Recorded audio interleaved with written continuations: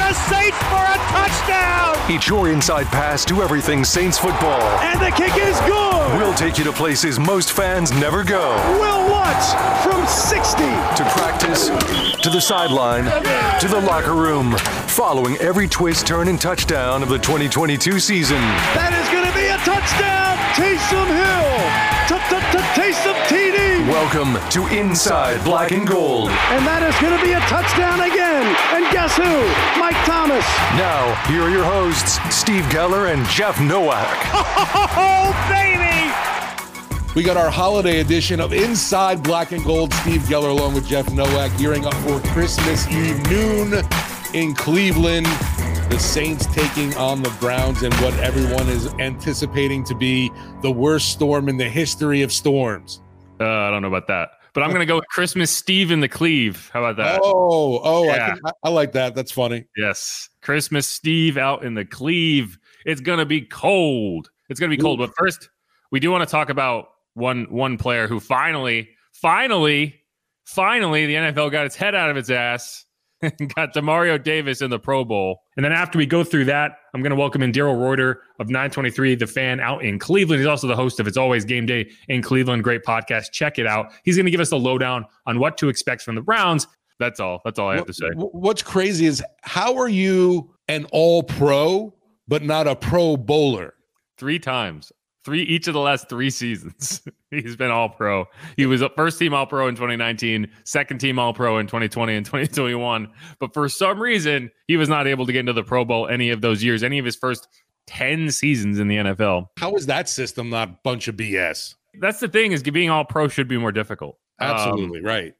The issue for him last year was Micah Parsons is technically a linebacker, but he effectively plays defensive end. Like, the reason Micah Parsons made it last year is the same reason Demario made it this year. And it's stupid because Demario made it this year, I guarantee it, because you look at the sack numbers and he has 6.5 sacks. And last year, Micah Parsons made it on the strength of his sack numbers. But a linebacker is not there to get sacks. So, like, why is that the differentiating factor? Either way, it's dumb, but good for him, good for Demario. That's like, MVP in anything. I mean, you look at like baseball, chicks dig the long ball. Well, everybody digs interceptions. Yeah, an interception, sacks. He has a sacks, he has an interception, and he leads the team in tackles, right? Like, apparently just doing a linebacker's job is not enough to make the Pro Bowl at linebacker. And that's what annoys me last year with Micah Parsons. Like, if you look at Micah Parsons, like, linebacker stats, Demario was better. But he made it because he played at multiple positions. And anyway, it's stupid. Either way, Demario Davis is the only Saints. I think that's part of it too. A lot of times they try to get one player from every team, right? And so because no one else made it from the Saints, he was the most obvious choice. Honestly, could you really pull another Pro Bowler? Honestly. Yeah. Maybe Olave? Tyrann. I don't know. Tyrann If Mathieu got safety. Yeah. I mean, so I think Nick Underhill reported this, that Tyrann Mathieu, Zach Wood, and Adam Prentice are alternates for the Pro Bowl, which Tyrann was close. Tyrann was probably the closest, other than Demario, obviously, to making it. I can't think of, maybe Pete Werner if he didn't get hurt, but once you I put Cam as an alternate. Cam, yeah, he's had a solid season, but the numbers aren't there, right? Like, the numbers aren't Pro Bowl caliber. He's been consistent. After slapping him in the face for the injury fine, they should let him in. Yeah, he missed a game. That didn't help. Yeah, Olave's probably close, but again, it's like, if he was he's close as a rookie, right? But his numbers stacked up against like the Justin Jeffersons, obviously. Maybe Ruiz, but he's hurt anyway, so it doesn't matter. What about Juwan? Yeah, Juwan could have had a case. Taysom could have had a case, but the problem is for both of them.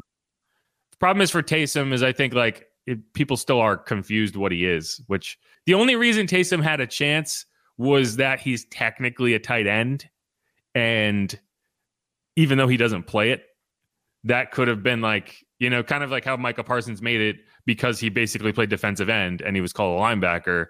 Taysom could have made it because you just look at the touchdown numbers and you're like, wow, he's 9 touchdowns, You should just get the top players, because Taysom Hill's obviously a top player in the NFL. And why wouldn't you want to display him on the All-Star stage? I don't know. I think you need a position to make a Pro Bowl, because there is no position to define him, though. That's not fair. Well, there's a team. He deserves to be on the field with everyone. he's more likely to make it as a tight end than any other position. So, but we all know he's not that though. Yeah, it's like weird. I guess like you would call him like a utility infielder, like that sort of thing. But I don't know. Like I don't think that you look at what he's done and say like, oh, he's being snubbed from the Pro Bowl. I think because of his multiple usage though, and those stats get spread out, it does get overlooked in total. Yeah, of what he does. Exactly. Like he's a tight end who has 2 receiving touchdowns, right? Like that hurts.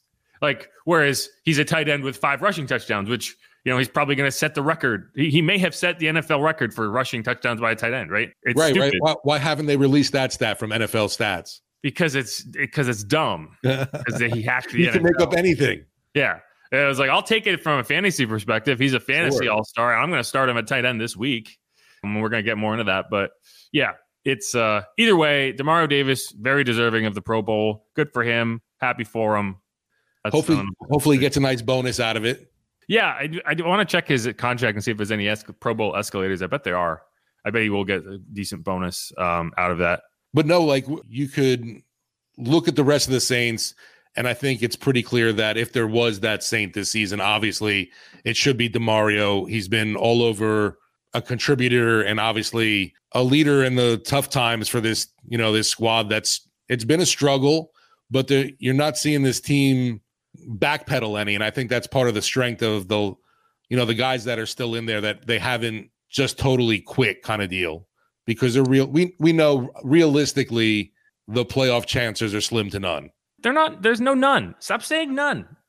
There is. You can't say slim to none when they're just slim. I just see for Tampa, I see Arizona, Carolina, Atlanta, and I'm not convinced they're going to drop 2 of those.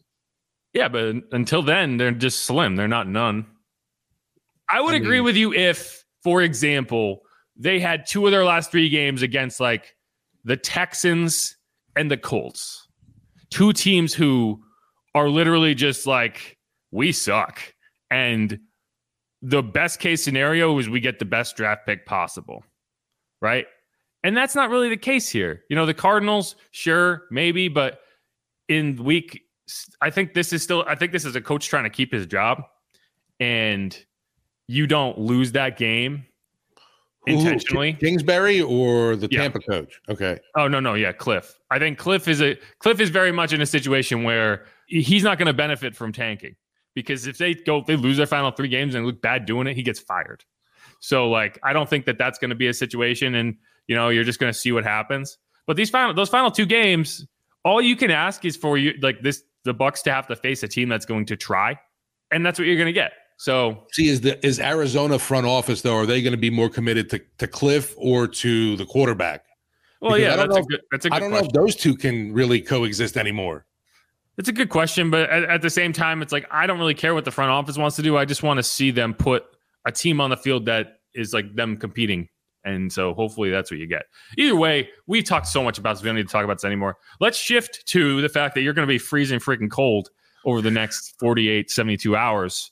You're about to fly out this afternoon with the team. They're going out a day early because it's supposed to snow the next couple of days. How have you prepared, Steve?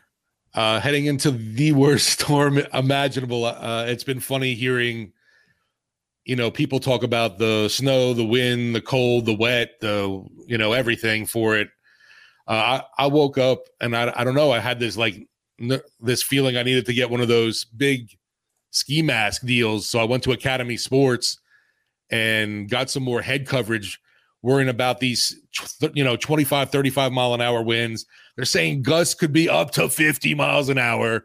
I think that's pretty crazy, along with, 13-degree weather, we'll say, with the wind chill of whatever. It goes down to it feels like 7 degrees or minus. I don't know what they're saying in that aspect. But I'm ready with thermal. I'm ready with hand warmers.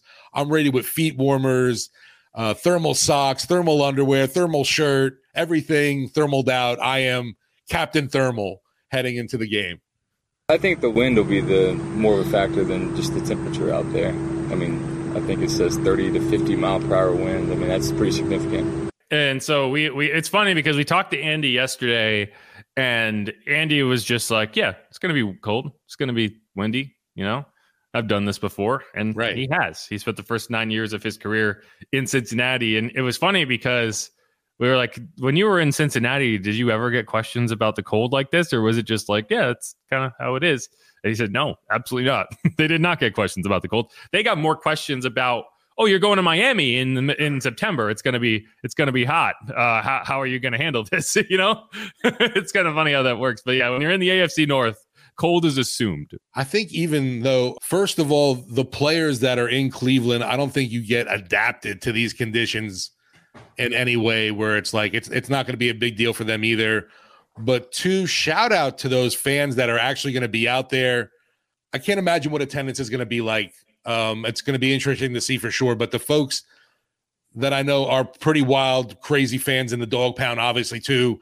And they're going to have you're going to see that guy shirtless with a dog bone in his mouth. And I don't know, it seems unmanageable, that kind of weather. I'm just glad they'll have the big jet engine turbo heaters on the sideline, too. I'll be hanging by that a lot. Yeah, I mean, I don't think you ever get used to 13 degrees, but I do think you at least have you're more acclimatized to it than obviously the Saints will be, but they're only going to be playing in it for one day. You can survive it one day. You don't need to buy real estate, right? One thing I'm interested to see what they do today. They were outside yesterday, and when I asked DA whether that was kind of intentional to kind of just get a little bit more used to the colder weather, he kind of laughed, which I think is it's 48 degrees, which is a little colder, but it's still not cold.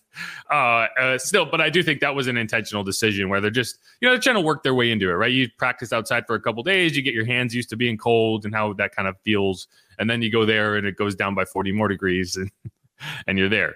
That practice facility, the indoor, is like a mini dome. Everything's perfect conditions. There's nothing bothering you.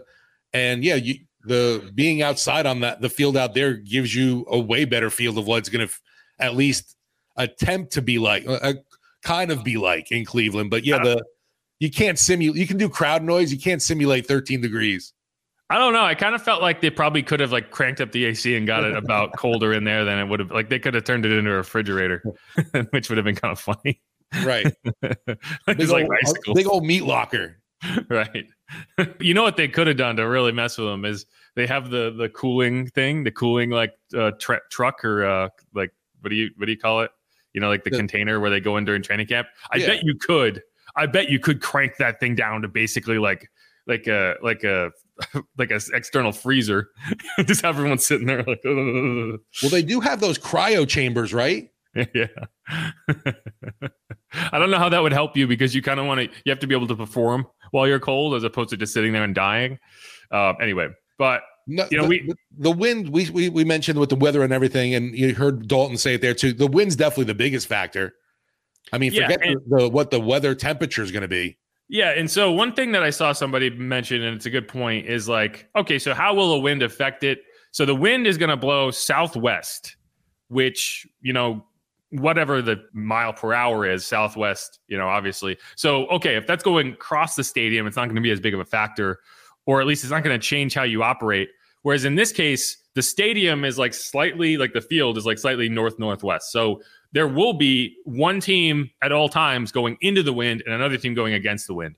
And we talked to, a guy who has some familiarity playing in the cold. He hates the cold because he's from Mississippi, but he has played in cold weather games and he's played well in cold weather games. And that's Deuce McAllister. We talked to him on Sports Talk this week. Here's what he had to say about kind of what to expect in that game. This will be old school 1940s type football. I mean, it will be what is a forward pass? From a kicking game standpoint, no different. And so you will have situations where it may be just conducive to go for it on fourth down just because why am I trying to punt and or kick a field goal or extra point in those elements, particularly when you don't have the wind to your back. Now, when you have the wind to your back, that's where you've got to be just really, really aggressive with some of your play calling. You can't be sloppy tackling. I know that there may be some snow as well. I know it's not probably supposed to stick, but if that's the case as well, now you're talking about a wet football as well as cold, and so it's going to be interesting. It'll be interesting, but your game plan definitely changes when you have the wind to your back and when you don't have the wind to your back.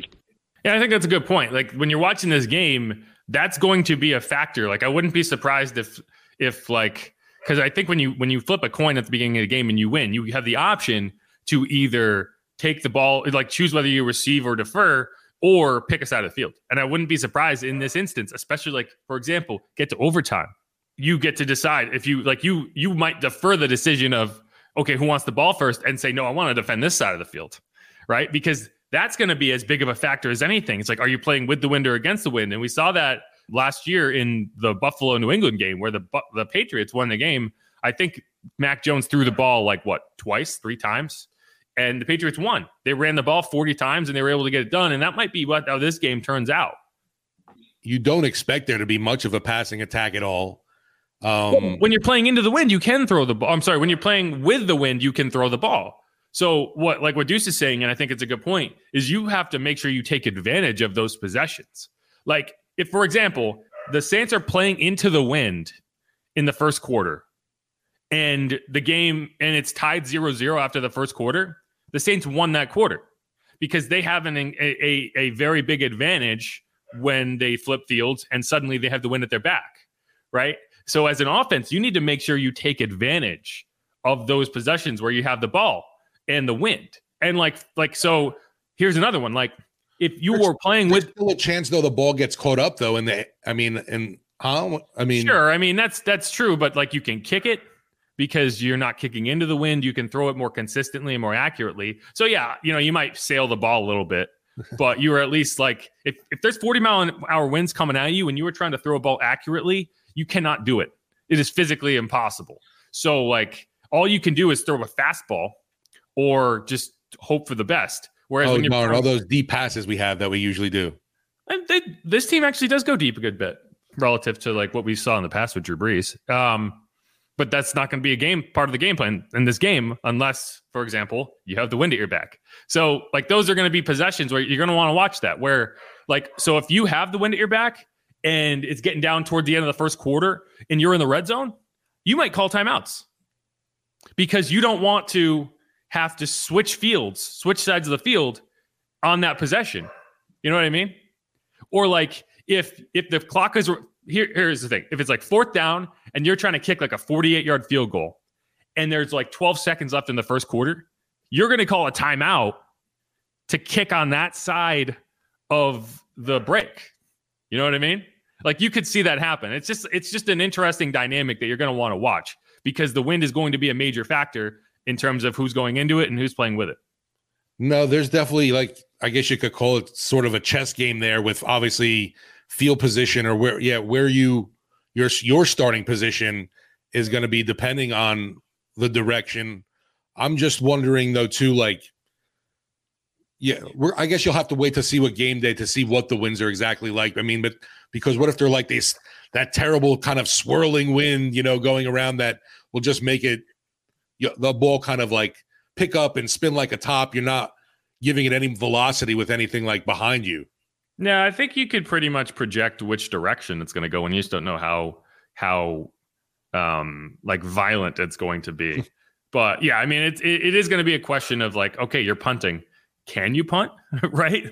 Like if you're a 4th and 2 and you're talking about punting into the wind, maybe you go for it. Or it's got to be like you can do only like line drive punts. Yeah, right. And at that point, it's like you're risking a big return. So it's gonna be interesting to watch. Deuce did bring up one other factor that I think is going to be very, very, very interesting to watch in this game. It's a career high touch game. So if his high has been 10, 12 previously, he's going to be in that number, 15 to 20. I mean, and that's just being honest. That's where he will be at as far as not only from a quarterback standpoint, but just touches, getting him the football, letting him be able to carry it and just grind out yards. Sounds like a beautiful thing to me. Yeah, no, and I think it's a good point because, we talked about this before we came on. It's like, I wouldn't be surprised if you end up seeing entire possessions where, the wind just makes it impossible to pass. And, what's your best option, right? If you get to a point in the game when the Browns are loading up against the run, like the Browns, regardless of who you have in the game, whether you have Andy Dalton or Taysom Hill, they are just loading up because they know you're going to run it because they know you can't pass. wouldn't it just make more sense to have Taysom Hill in the game anyway and just run that ground and pound offense? So I wouldn't be surprised. Like this season, pretty much you have seen one-off snaps. Maybe in some instances you've seen maybe 2 in a row where Taysom Hill will get the ball. Like if he gets a first down, sometimes they'll leave him in and let him run that first down. In this case, I wouldn't be surprised if maybe you end up with 3, 4, 5 runs of like 3 or 4 or 5 or snaps in a row where he just keeps going if it's working. Because taking him off the field and being like, okay, Andy, we're going to put you out there. They know you're going to hand the ball off. I don't know if that's going to benefit you. And at least if you have Taysom in there, you can get creative with how you operate. And you might be able to catch him off guard with, Taysom, if we want to say like he has no touch on the ball, well, there's going to be no touch on these balls in 30-mile-an-hour wind. All you can do is throw a fastball and hope for the best. And I think if you had to give Taysom Hill, in terms of a passer, one accolade, it's that he's got a fastball. He doesn't have a changeup. He doesn't have a curveball, but he's got a fastball. And so that might actually work out to your advantage in this game. Can we get Shaheed a reverse or something going in this game? Yeah, right. I think you're going to have to get creative on the ground, And so, yeah, I mean, however you can incorporate it, because I don't know if you're going to be able to throw deep balls, because I just don't know if you can trust where the ball is going to go. The good thing is, you got guys that have been good with yards after the catch, at least. Yeah. Maybe Alvin Kamara, he likes these Christmas games. Will he have the magical cleats on this game? You're going to need Alvin in this game, right? You're going to need Alvin. It looks like the Browns are going to have Nick Chubb. So yeah, you're going to need Alvin. You're going to need a run game. You're going to need to be able to create. And you also want to be the team playing from ahead in this game. You do not want to be the team that's behind and forced to have to pass in those conditions, right? And so whoever can get on the board first, however it is, because again, who knows if you're going to be able to kick? If whoever can get on the board first and get themselves out to a lead in this game, it's going to have a huge advantage. Because from that point on, you're going to be playing downhill and the OT is going to be playing uphill. And you don't want to be doing that, especially if there's snow. That's a recipe for a snowball. I feel like I hear like the Superman music in the background with Taysom Hill ready to rip open the S on his chest. No, that's my dog barking. He's mad. He wants to go outside. This is usually his walk time, but I'm here talking to you. But I mean, listen, I think we think that obviously you're going to need to dominate in the trenches because the ground game is going to be so key because of the wild wind that can go from 25 to 40. We're hearing. I'm interested to see what exactly it is on game day. But either way, that it's going to be a factor. Getting the ball out to guys, not going to be something easy. I think you have at least that short attack, a guy like Juwan Johnson who shined this year and be able to do things with the ball afterwards. And just, yeah, man, I would love to see a heavy dose of Taysom just because of that question that he still brings and the excitement, obviously, that when he's in the game running things as well, because you don't know what's coming. But you do. It's weird. You do know what's coming, but you just don't know what he's going to do. I'm sorry if you hear my dog barking. So for perspective, he is standing at the bottom of the stairs. He hasn't come upstairs to yell at me through the door. He knows I'm talking about him now. He's standing at the bottom of the stairs and barking up the stairs saying, you have one job. You have one job and you're not doing it. And that is to take me outside when I tell you. And this is how he tells me. Anyway, so I think that's where we wrap it up because he's not going to stop. He's going to do this until I come down there. He's adamant. Take me out now. So let's wrap this up. So full disclosure, we were recording this in the morning. Steve has to get on a plane and fly out to Cleveland with the team. I am going to finish up this episode once we get the injury report. So once this segment stops, there will be a gap and I'll come back and I'll finish it. And then after that, God, Suma, shut up. You're so annoying. After that, we will have a breakdown on what to expect from the Browns with Daryl Ruiter. You can find him on Twitter at Ruiter, Ruiter, wrong, FAN. He is the host for 923 The Fan in Cleveland. He also hosts Game Day, CLE, the podcast on the Browns. Steve set that up. I appreciate it. And then he's clearing out. He's going to make me do all the work while he's hanging out in the Cleve. Yeah, I can't wait to say how I'm going to spend my Friday in Cleveland. Is it really? I don't know. Bundled up. I don't know how close we're going to be to the Rock and Roll Hall of Fame. I'm hoping to see that at least. Although one of the guys we're traveling with mentioned that the OG, the original Christmas Story house is in Cleveland. Nice. Yeah, so take a picture of that. There you go. Shoot my eye out. All right, fudge. Okay, well, that's going to wrap it up for us on this segment of Inside Black and Gold. I'm going to cut Steve loose, and I'll come back with the latest on the injury report. We should be getting game day designations today. Usually that'd be Friday, but they play on Saturday, so everything's a day early.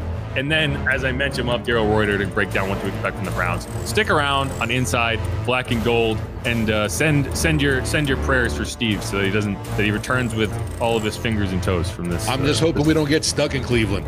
Yes, no one wants that. Christmas Steve in the Cleve is one thing. Christmas Day in the Cleve is a nightmare. All right. Sounds like a hangover, too.